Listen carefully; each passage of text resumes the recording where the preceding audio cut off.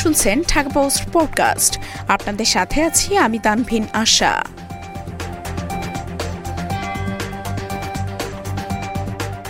ঘন কুয়াশায় দৌলতদিয়া পাটুরিয়ায় ফেরি চলাচল বন্ধ।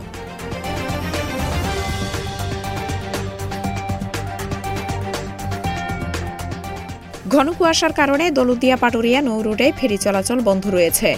মঙ্গলবার ভোর 4:45 থেকে নদীপথে কুয়াশার ঘনত্ব বেড়ে গেলে নৌ দুর্ঘটনা এড়াতে ফেরি চলাচল বন্ধ করে দেয় ঘাট কর্তৃপক্ষ।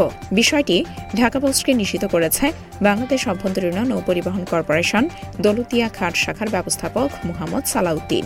তিনি বলেন, রাতে ফেরি চলাচল স্বাভাবিক ছিল, কিন্তু ভোর থেকে নদীপথে কুয়াশার তীব্রতা বাড়তে থাকে। ঘন কুয়াশার কারণে নদীপথের মার্কিং আলো অস্পষ্ট হয়ে যায়। এতে ফেরির মাস্টারদের ফেরি চালাতে অসুবিধায় পড়তে হয়। তাই নৌ দুর্ঘটনা এড়াতে ভোর 4:45 থেকে দৌলতদিয়া পাটুরিয়া নৌপথে ফেরি চলাচল বন্ধ রাখা হয়।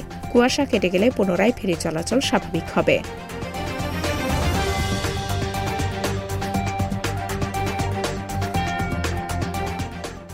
এতক্ষণ শুনছিলেন ঢাকা পোস্ট পডকাস্ট।